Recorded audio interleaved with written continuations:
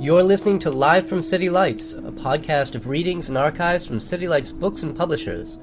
To learn more, visit www.citylights.com. Hey everybody, good to see you. I'm Peter. Welcome.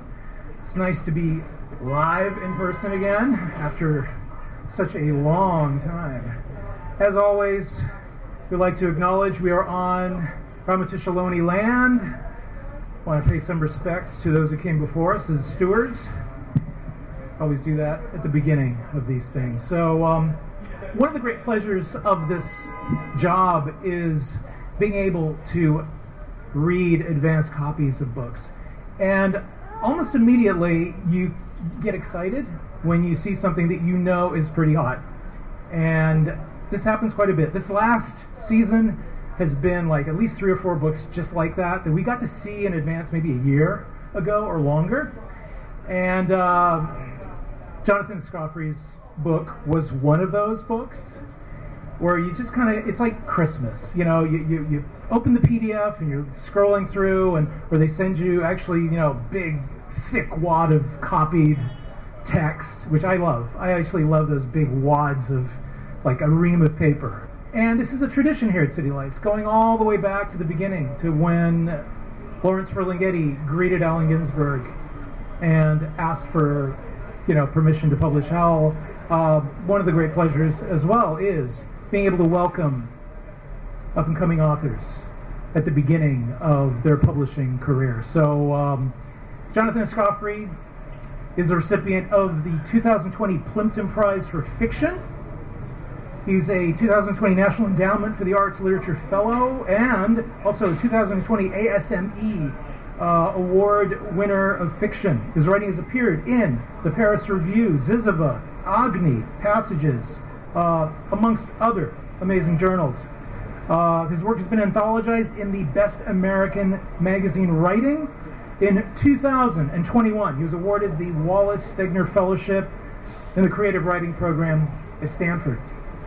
So, If I Survive You is his debut fiction collection, and a lovely, lovely tome it is. I encourage all of you, please, you may purchase it at the front counter. He is happy to sign it for you afterwards.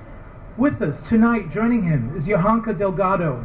Yohanka is a 2021-2023 Wallace Stegner Fellow at Stanford and a 2022 National Endowment for the Arts recipient. Her fiction has appeared in the O. Henry Prize Stories of 2022, the Best American Science Fiction and Fantasy of 21, the Paris Review, and many other places. Her essays have appeared in Time Magazine, The Believer, New York Times Magazine, and more. She's a fiction editor at Barrel House, a 2021 Emerging Critic at the National Book Critics Circle, and a member of the inaugural Periplus Collective Mentorship Program. So, welcome to you both.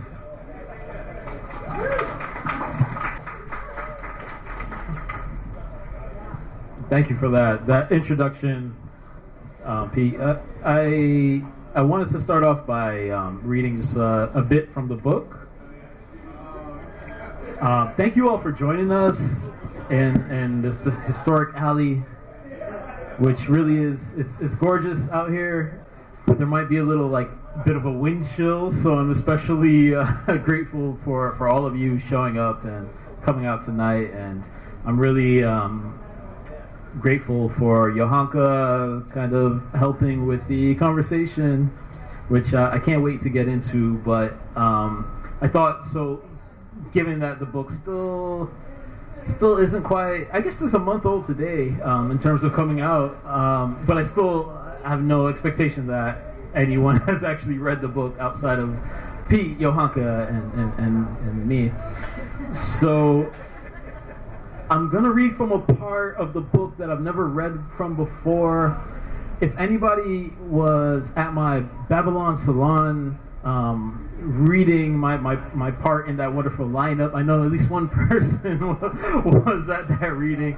I wanted to kind of move the narrative of what's going on in the book forward from there, which I know means nothing to a lot of you, but it should become a little bit clearer as I begin to set this up and as I begin to read. I'm reading from the title story, which actually closes out the book, but I don't think I'm really giving away too much about the book.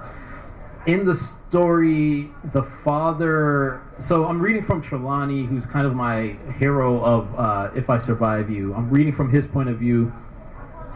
But in this story, his father, Topper, is hoping that one of his two sons is going to be able to buy a house that he owns. It's the townhouse that the two brothers really grew up in Cutler Bay, which is a part of Miami, Florida. And he wants them to buy it for not a whole lot of money, but the house is also sinking into the hill that it sits on. And so there are definite problems with the house. And the brother he's failed, the older brother, Delano, has failed as an arborist, but he's planted a bunch of mango trees and palm trees and ackee trees into the front yard as his kind of last gesture towards his failed business. And Trelawney's kind of mad about that. He's mad the house is sinking. He's mad that his older brother was the favorite son. He's mad at his dad. He's kind of angry, but he is also trying to prove that his dad has bet on the wrong child and that he can best his brother. And so again, Topper wants both sons to kind of buy the house, but he's willing to let one or the other buy the house. And so we're following Trelawney along his journey of trying to be the one who gets to buy this house. And because he's desperate for the money to get this thing worked out, he's gone onto Craigslist, and he was looking for... He's a teacher. He's an English teacher. He was looking for English tutoring jobs, and he does not find that. And what he finds instead is that there is a couple who describes themselves as a couple of attractive white young professionals who are looking for a black man to show up and watch them have sex. And he has already shown up for one of these sessions and watched them in bed. And so where I'm going to pick up is where it's kind of right after that. And hopefully it winds up making sense, but it's a little strange. I do admit that to you all. When Morgan texts, "Can you come over now? It's been 3 days since your visit to their freak show. It's early afternoon, a Thursday.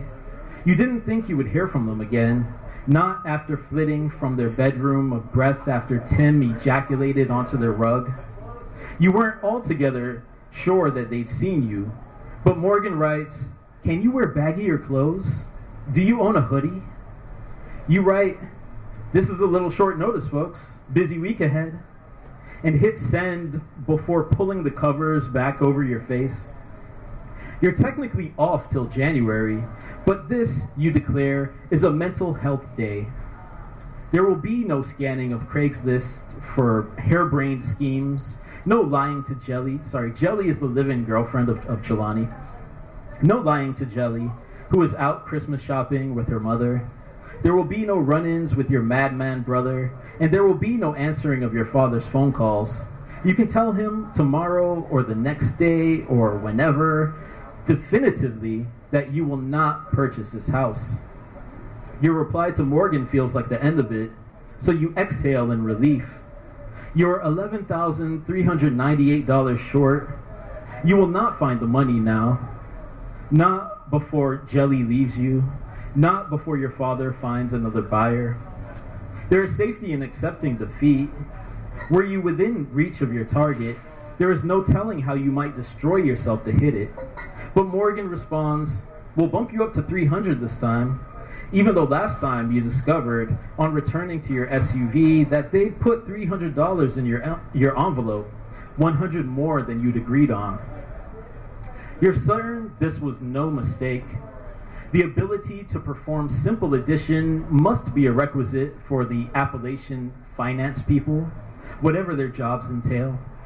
You assume it's not a gratuity, but guilt money, since they so easily out-negotiated you, since they obviously exploited your need.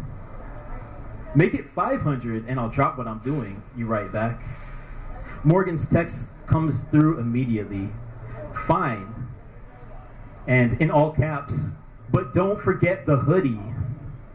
You wear the baggiest jeans you own, a pair earmarked for yard work, and bring along your university sweatshirt, the only hooded sweatshirt you did not hawk or toss after returning to this hotbox city of sin back in 2009.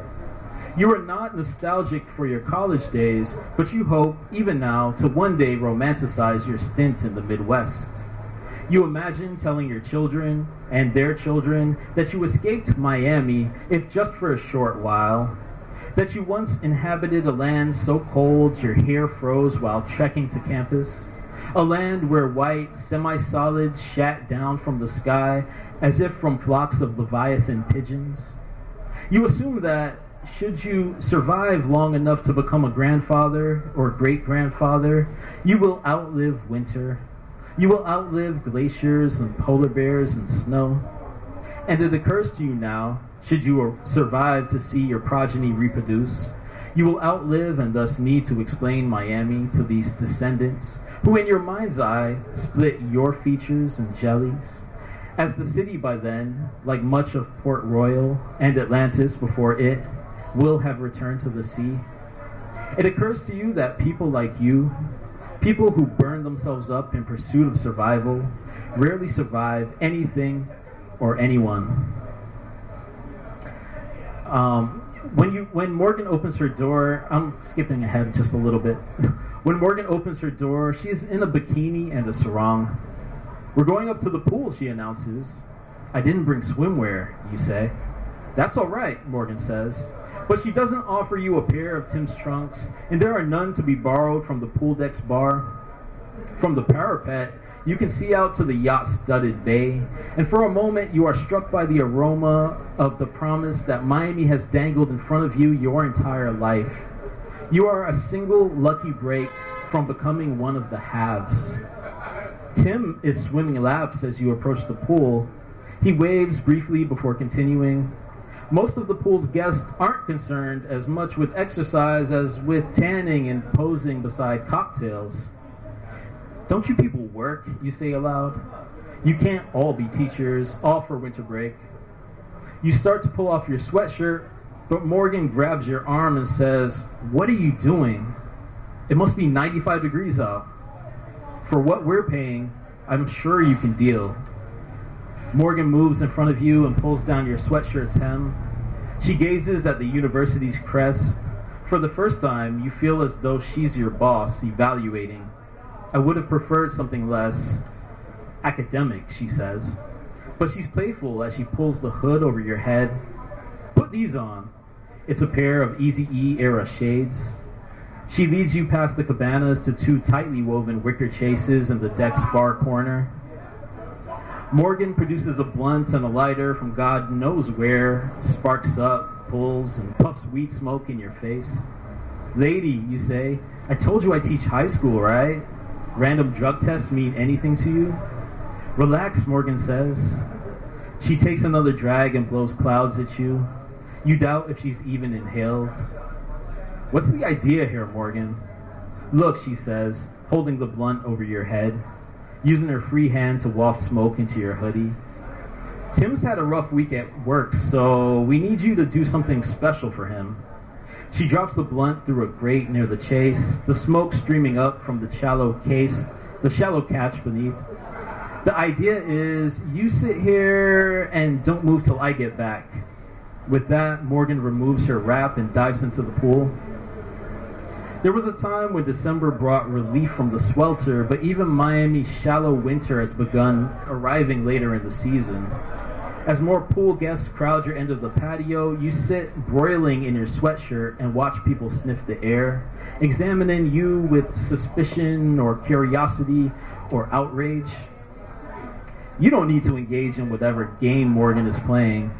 Pull out your phone, begin browsing the internet. Type into your browser, why is my house sinking? The results show that any number of factors could be causing the house to sink, but the most compelling possibility is this. Surrounding trees may be stealing moisture from the soil near the house's foundation. You think of the jungle that your brother planted in your front yard. Of course Delano is responsible for this. A section at the bottom of one of the more useful web pages is titled Professional Help. It says, stabilizing a foundation with concrete or steel piers will cost $1,000 to $3,000 per pier. Christ, you say. You look up to see, staring down on you, a woman with wispy silver white hair and skin like thinly sliced sopressata. And you say to her, and how are you doing today? Her knuckles bore into her hips, a superwoman pose. She has somehow materialized in your personal space, and somehow, judging from her countenance, she feels empowered to stay there. Who are you here with, she says. You stare back through your tinted lenses, thinking, say nothing, say nothing, say nothing, but say, could you skip ahead to the intent behind your question? This elicits no response, so you rephrase, say more. This is a private pool. Emotion rocks her like a wooden roller coaster, as if her enslaved ancestors died erecting the platform this pool deck was built on. You're telling me you own this pool. The white threads of her eyebrows rise. You're saying all of these people are your invited guests. This pool is for residents and their guests. Superb, you say. Nice that two strangers can concur on such a divisive topic. You don't live here, she says. I'm on the board of directors for the association, so you'd have had to go through me. Congrats, you say. You're 2 for 2. I do not reside here. Then I'll ask again, who are you here with? Who let you in? You point to the pool, but when you look over, Morgan and Tim are nowhere to be found. They're not at the bar. They're not by the cabanas. They were here a second ago, Morgan, Tim. You snatch Morgan's sarong off the ground and hold it up as if to say, see? Well, I don't know any Tim or any Morgan, and if they're not here now, you can't be. This game you are familiar with, and there is no competitive way to play, because the fact that it has begun means you have already lost. Morgan could round the corner and straighten this out, but that would only further prove that this rando could require you to justify your existence at any moment she chooses. Is this your job, you ask? You seriously have nothing better to do. I'm gonna count to 5, she says. Then what, you'll nag me to death? The woman teeters, clutching for pearls that aren't there, and without thinking, or perhaps thinking with the sun-licked part of your brain, you say, eat a dick. The woman staggers, her decorum ablating like microwave styrofoam. As she crumbles, you recognize that you have made an error for which there is no reset button. She screams, Jerome! It's blood-curdling. A wave of faces shifts your way. Act natural, you think. Tuck your head, lift your phone, and commence scrolling. King tides arrive in time for Noche Buena, a Miami New Times article announces. Break out the kayaks and get your cars to high ground. Jerome, she cries again. You're unsure if she is beckoning someone named Jerome, or if she thinks that all black guys are named Jerome, and she's addressing you directly. Perhaps urban legend among a certain demographic has it that yelling Jerome 5 times will make a black man vanish, the reverse of repeating Candyman. Soon enough, the answer reveals itself. The sea of spectators parts for an entity with the speed and size of a silverback gorilla. You feel yourself plucked from the chase by a force so powerful you can hardly tell what body part you've been lifted by. Perhaps you've been swept into its gravitational pull. Your phone plummets to the ground. The screen detonates into a web of shards. And I'll stop the excerpt there.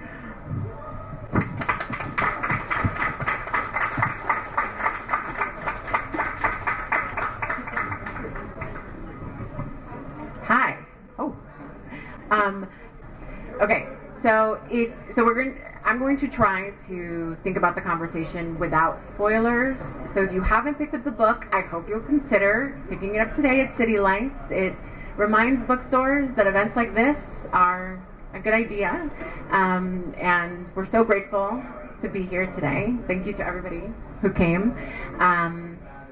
So I feel like that passage was wonderful, Jonathan, because it leads directly into a question I often think about with your writing, which is humor, which you do so well.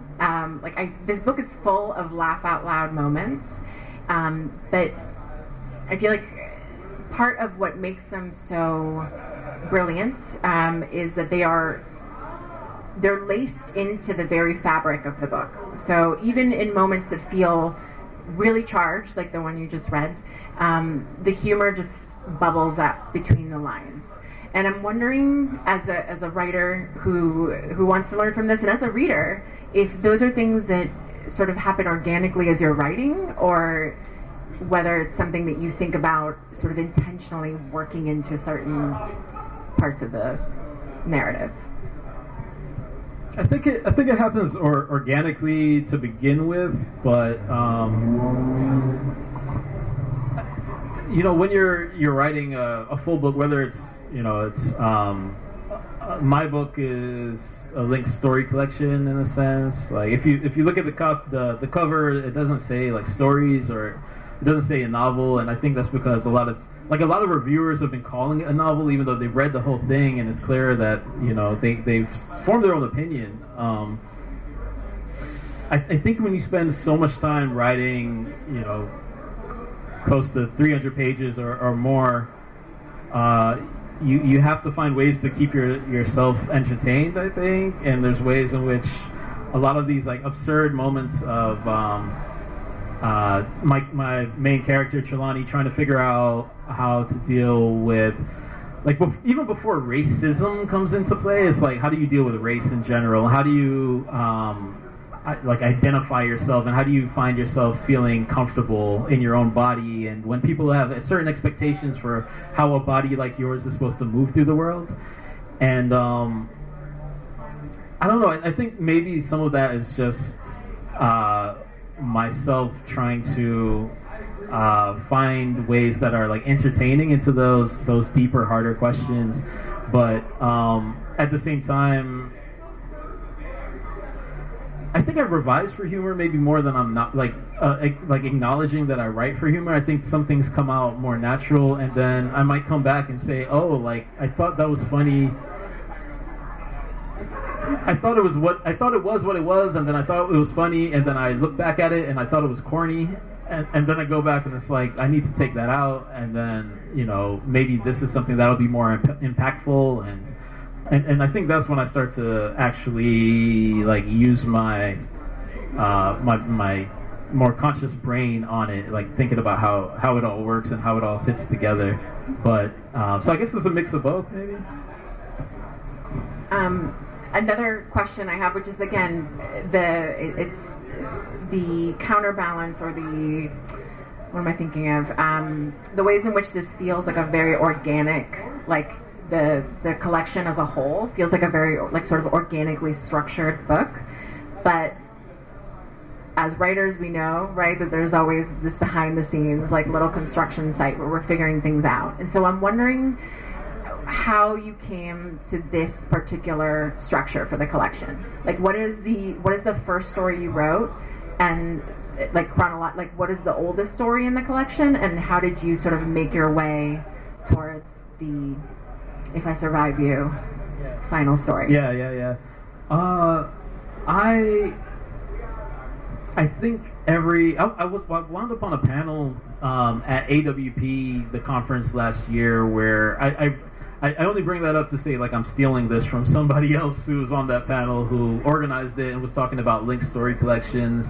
And this is Cara Blue Adams, who, I see I see heads nodding, and so some of you know who this writer is, but she used the analogy of a constellation of stories coming together, and I feel like whenever I write a story having to do with these particular characters in this family, I can see, every time I write a new story, I can see the last story that I wrote a lot clearer, and all the stories that came before a lot clearer, and so I'm able to start to carve those out and create this world in a more clear way, in a sense. The oldest story was independent living, a story that didn't initially start off as part of this collection or this family. I remember actually taking it to an undergrad class. I remember actually writing it as an essay, just to be honest, because I was working at a government-subsidized elderly housing community, and you know, it's interesting because I'll be doing interviews or podcasts, and people will say like, what, you know, like what a fucked up job that is, and it's so morally this and that, and it's like, yeah, and that job exists, and I had that job, and you know, to follow the letter of the law, I had to do fucked up things to elderly people. That was my job, was to fuck over elderly people, and so that's what my characters are like concerned with. Is like, how do you be good in this world and succeed? And you know, sometimes you're choosing between your morals and whether or not you've got a meal, you know, for set up for the next week. But I think I knew I had a book when I wrote Influx, which is the story that opens the book, and it kind of gave direction to the book in a sense, where I really started to understand who my protagonist was and how he was dealing with questions of identity and dealing with his family and figuring out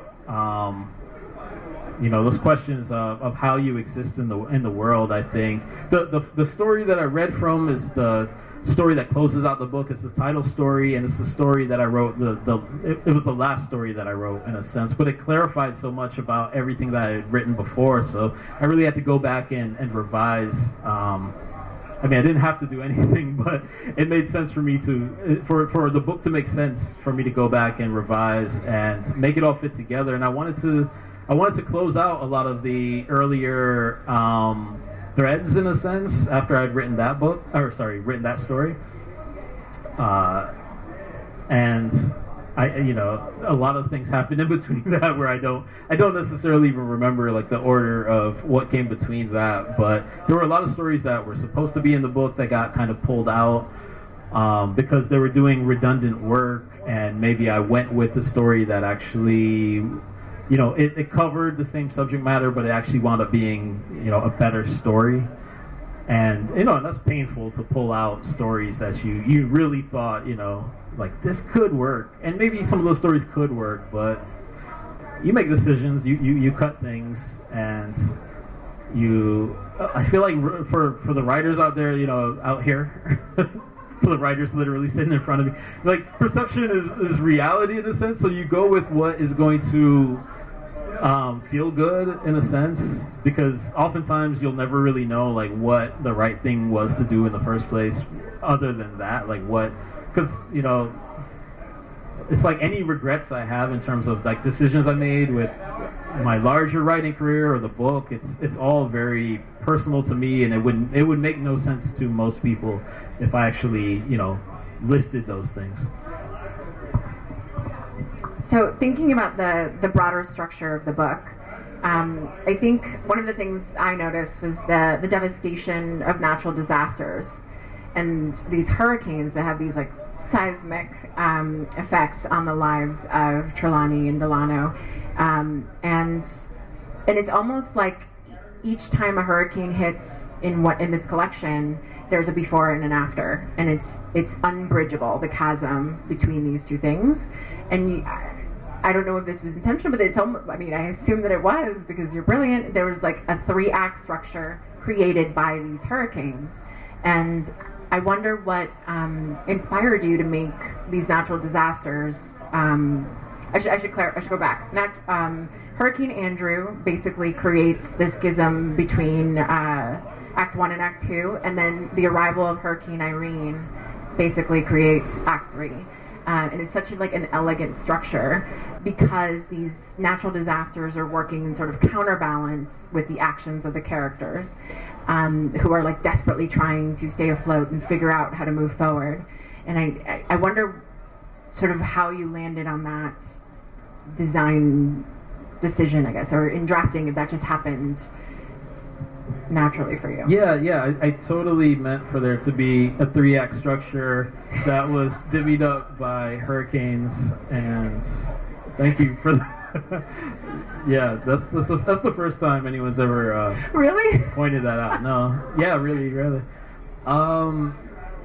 Did you see it? I think I do see it, and what has occurred to me though is that there's this relationship between these two brothers. I was reading from Trelawney's point of view, and he's trying to, in a sense, best his brother because his brother's always been the family favorite, and even when the brother is falling down on his responsibilities and kind of causing these really big problems in the family, these big problems for the father character, the father still favors the older brother. And the thing that I was kind of more aware of is that what happens in the wake of that first Hurricane Andrew, which hit South Florida in 1992, is the hurricane that I lived through and have my various traumas from, and it was very much a marker, like a divide in my life of before and after. But what happens is that because Topper is a contractor, as much as he suffers a personal loss of his house being destroyed, he's able to build a business around that, because in that time there was a lot of money being handed out by FEMA, and people had to rebuild houses one way or another in South Florida, and so he's able to actually finally really build himself up as a result of this. Now his older son Delano is protege who tries to build his own. He also tries to build his own business as a arborist who has a tree service, and he's trying to basically resurrect this business after the 2008 recession. And Hurricane Irene was a real hurricane that was heading towards South Florida that wound up kind of turning and mostly not affecting South Florida while it affected other parts of the U.S. But he basically was trying to follow in his father's footsteps, basically, and use a hurricane to rebuild a business. And that's kind of how I was more thinking of it, in terms of how those two characters keep trying to fall in step with one another and appreciate one another, while Trelawney is continually on the outs, in a sense, as the person who pursued traditional education, which isn't necessarily that valued in this family, because he wants to be a writer, and that's just kind of, I don't know. I just don't know that many people in Miami who respect that. So this is the author's personal worldview being played out on the page, basically. But I'm gonna move forward saying that I totally mapped that out. Thank you for that. What was the most fun part of writing this book? I know how big of a question that is, because a book takes years and years to write. But what was it? For those of us who are writing books, what can we look forward to? I think the funnest part was when I would write a story and it would be kind of okay, and I might even submit it to a magazine or something, and I'd be like, yeah, this was a solid story, this is an okay story, and then I'd get rejected by a bunch of places, and then I'd be salty, I'd be mad, I'd be like, the Paris Review, fuck you guys. Fuck you. You don't understand,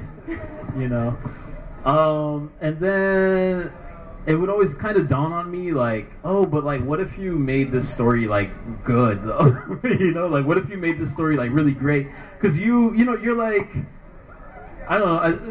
It's going to be both nerdy and outdated, which is the worst kind of reference you can make. But it's like you're Neo in the Matrix. You can do anything. You are God on the page, and it's funny. Knowing that one time wouldn't necessarily. I wouldn't necessarily go into the next story understanding that, but it would always kind of come to me don't just do like an okay mediocre story, like do like anything, like do the shit that's gonna like excite you, and suddenly you're, you know, you feel the hairs on your arm standing up, and you're like, oh, like I'm gonna take it to the next level. I'm just gonna do this wild shit, and sometimes it's gonna be like I was representing the world as I understand other people to understand it, and then it'd be like, you know, fuck that, I'm gonna do it like I understand it, and it would be like, oh shit, like this is totally different. And that was just a lot of fun, just to realize that I can do anything on the page. And you know, some of that is stepping away from expectations of what you think publishing might want. And like I can't complain about bigger publishing, because bigger publishing accepted my shit like pretty open arms, you know. But there's a lot of like how we can hold ourselves back, saying, "Oh, I can't do that because bigger publishing is not going to accept that thing, right?" And I don't know. I possibly just got lucky with timing and all of that. But at the same time, it was like when I stopped worrying about what other people were going to think about a given story, and it's like, well, what would people in my old neighborhood say? Like, would they say, like, this is the realest shit or that was the realest shit? And, like, going with the realest stuff I could possibly say is, like, you know, if just people back home who were being honest about themselves, if they were willing to take a look at, like, you know, their flaws or their desires, like, what would they actually say? Like, you know, this is the real stuff. And taking it in that direction without worrying. Because it took like 10 years to write the book, and so, you know, being like fake, like it wasn't getting me anywhere anyway. You know what I mean? Like, so I might as well be real, and at least even if it didn't get published, it would have been like, well, at least I wrote for the benefit of myself and expressing like what I actually saw the world to be versus trying to mimic what other people present the world to be. That's great. And I see that daringness in your work, that like fearlessness of like, what can the short story form do? What could, like, how far can we take it? It's really exciting to read. By the way, this is like an intimate conversation. If you have any questions, like raise your hand and I will come over to you. But one thing I'm curious about is how you think about what are you working on now? Are you working on more short stories, or are you working on a novel? I'm under contract for a novel. I'm kind of working on the novel. I keep working on stories, but like I have to admit, like I'm kind of bitter about. Here's the thing, like, and work with me a little bit. Go with me on this journey just a little bit. I can't really write from a place of like when things are going well for me, like in my career and in my life, it fucks up my writing so much. You know, every time I get, you know, good news from my publicist, usually it's like, oh fuck you, like I can't write for the day, and now I have to share good news on Twitter. Ruins my entire day. It really does, honestly. And so any bit of like either bad news or the lack of good news, I really like to take that and internalize it and be bitter, and like that's like the engine of my writing. Is just like, because I have to see myself as an underdog. I know it's a terrible thing, you know, there's like, you'll see these billionaires talking about themselves as underdogs, and it's like, fuck that guy, right? Always. But I understand in the smallest way, like you can't really see yourself as like, oh, everything goes easy for me, you know. And so I'm trying to embrace the fact that I hate the fact that short story collections they still kind of get shitted on, even when they get bought and sold and all of that. They still get shitted on. Like that's my new soapbox material right now, is that. Because everyone's like, oh, you know, don't, like, it's doing pretty cool for a story collection. You know, and it's like, oh, you should be super proud, like I got this thing for a story collection, you know, and it's like, you are clearly shitting on the fact that I wrote a story collection, and it's linked stories, and again, it's like half the publishers who wanted to publish this were like, this is a novel, and we're gonna publish it if you go with us as a novel. And I was like, no, fuck that. Like, I really believe in stories. I chose my agent because she believed in stories. This whole thing has been full steam ahead as stories. Like, the belief is there. But I'm also kind of sitting here like, damn, like, you guys, like I'm still getting points deducted because it's a story collection. It's still kind of like you wrote a good book. You wrote a great book, maybe even.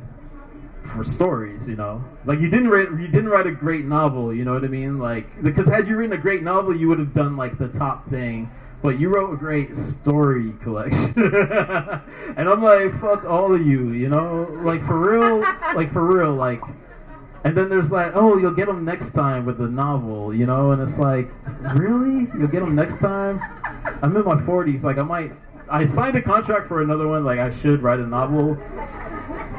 But I may not live to finish that. I may not. Like, yeah, I got a lot of friends who never made it to the 40. So that's, yeah, I don't know. I don't remember what the question was. But I still stand behind my answer. It's amazing, regardless of the question. Thank you. Amazing. Do you have a question? Do you find a story that used to be more of a novel, because as you get into it, you just keep going, finding more to explore, they kind of grow organically sometimes, and they don't necessarily. Yeah, I mean, so there's one, I think I won't, there's one that's like in the middle of this book that I kind of want to write it as a novel. I don't know if I'm really allowed to do that, to rewrite it as a novel and still like put that out, and maybe things will happen differently, but absolutely. And then there's another story that I was kind of writing. I mean, I pulled all kinds of stories that I wrote for this book out of this collection, and there was one that I really thought was going to be in the collection, and it just kept. I realized the scope was much bigger, and it's more of a novel in itself, and it's you know, it is a character who appears in the book, but I'm hoping to just publish another novel about her. So yeah, I mean, not another novel, another book about her that'll get more points because it's a novel. I'm joking. So one question that came up for me as I was reading, because you play so much with point of view, is something that I get asked. I think a lot of writers get asked fairly frequently, which is this idea of who you're writing for. And I get kind of frustrated with that question, because I feel like if you're writing sort of generously and from a place of like openness, you're really writing for anyone who's willing to meet you in the world of a book, right? But as I was reading, you know, a lot of your writing has this like second person, has a you in it in this book, and we do find out, no spoilers, we do find out a little bit about what the you means and what its import is for the whole collection. But I'm wondering about you, like you, the writer, like you, Jonathan Escoffery, when you write, like what reader are you picturing? So who are you writing to? Yeah, I mean, I write for myself first, but that doesn't mean like I revise for myself necessarily. I revise with a lot of different lenses kind of placed over that. But you have to write for yourself first, I find. You know, like only you can guarantee that what you find funny is funny, and only you can guarantee that what you find important is important to you. I'm at the point, you know, with this being the, I guess, 1 month anniversary, or I'm starting to get like emails, or more like the social media DMs from Caribbean American, like Jamaican Americans, or like Jamaicans in Miami writing me saying like, oh shit, I've never seen myself on the page before. And you know, that feels really, really great. And I gave like Jamaicans in the diaspora a special shout out in my acknowledgments, just because it's like, yeah, like I'm doing this for us in this way. At the same time, it's like, you know, I'll go home to Miami or talk to like Jamaicans otherwise, and they'll they'll put on that kind of like judgmental Jamaican voice that that my parents like kind of can put on, and I'm like, oh, like, yeah, you know, in a way, there's ways in which I was writing against like any one solid, I guess writing against the idea even of one solid identity, or that even like any of us can have one solid identity that doesn't fluctuate throughout time or given a certain context or given a certain experience. So I tend to like to think of like anyone who bucks against the rigid boxes that we're all given in terms of like how we're supposed to identify and what that's supposed to mean to us, and people who are a little bit suspicious of the world that we've inherited, like those tend to be like, because I think, I don't know, I think I write for the outcast reader in a sense, like more than I write for any one given identity, but you know, it works both ways. So like when I get those messages, it's like, oh shit, yeah, I'm super glad that I could have created these characters that you see yourself in for the first time, and at the same time it's like, and that's a period on that. But you know, I also understand when other people are like, oh shit, like I see, you know, I see the Matrix. I see how we're all trying to be tricked into thinking that, you know, it's very simple. The world is black and white, and we should be on one side of the line or the other. You know, anyone who appreciates that, I write for those people too. Beautifully said. I haven't talked to Jonathan about this book because I was waiting to do it here, and like literally in my cell phone notes, and there's like post-its in my ARC, I had it like just written down over and over to like thank you for writing the whole collection, but In Flux particularly, because as another Caribbean diaspora kid, I grew up just being like, okay, so I'm either black or white, but like it's so confusing because my parents don't know the answer, and like, what do we know, right? And this very unique and weird experience of being sort of pigeonholed, but not understanding the pigeonholes, like not being a pigeon, I don't know, but metaphor is fun. But yeah, I wanted to thank you specifically for that, and for the way that you write race throughout this collection in this very unflinching and sort of brilliant, nuanced way, because it's true. I mean, the binaries are like, what do we do with them, right? Like they're useless to us. So I remember, like, as I was reading this collection, thinking like, literally I could pull it out, but it's full of post-its that are just like, thank you, Jonathan, thank you. Well, thank you for that. My Trelawney, he takes so he's told as a child from his mom, his parents are Jamaican. I don't know, I probably should have said that early on. This is just Jamaican/Jamaican American family. And Trelawney's asked a lot, like the question, what are you? Are you black? What is going on? Like, why do you look like that? And he asked his family, he asked his parents, and his mom's like, well, when they ask, say you're a little of this and you're a little of that. And he finds the answer, like no one's gonna, you know, obviously no one's gonna accept that answer. And he winds up taking a DNA test, and you know, I mean, in one way it's kind of funny to put that into a story or into a book, because a lot of people are like, DNA tests are bullshit in the first place and this junk science, but whatever. If we were to believe that it's accurate science, he gets the data, and I won't say like what the results are, but he finally has, you know, what could be scientific data on his racial makeup, because he's this like multi-generationally, multi-racial person. And what he finds is like knowing those things like makes absolutely no difference to how people are going to continue to approach him and say like, but what are you though? And so that's like part of the project of this book, is just you know, he's got to, he can choose. He can say, well, I shouldn't say he can choose.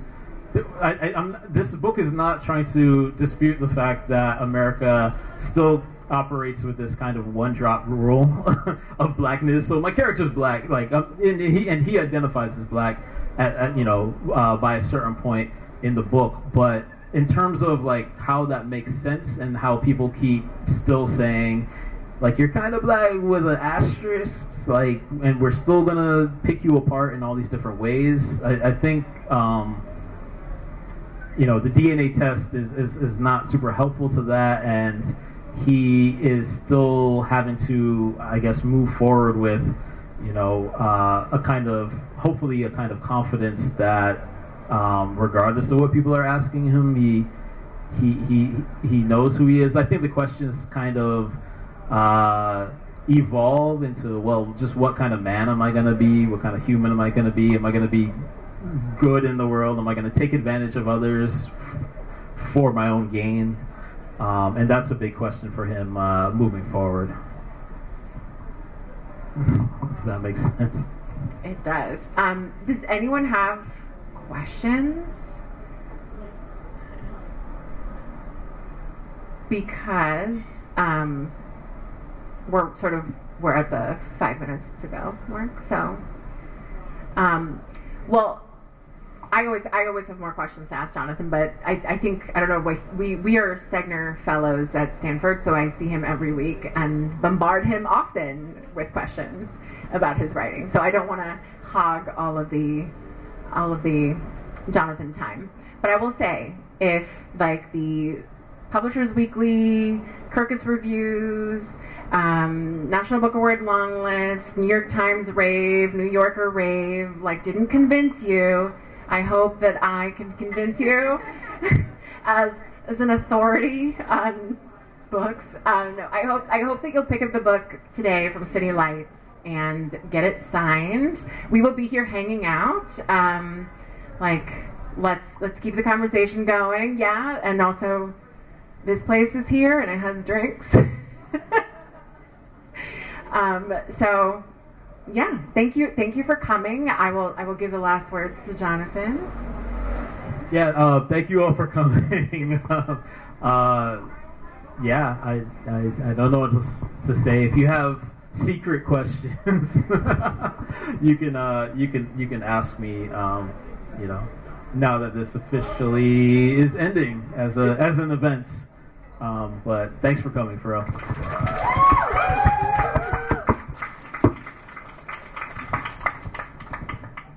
Thanks for listening to Live from City Lights, a podcast from City Lights Bookstore and Publishers. Our theme music was provided by Axolotl. All City Lights events are free. To see upcoming events at City Lights Bookstore in San Francisco, check out www.citylights.com/events.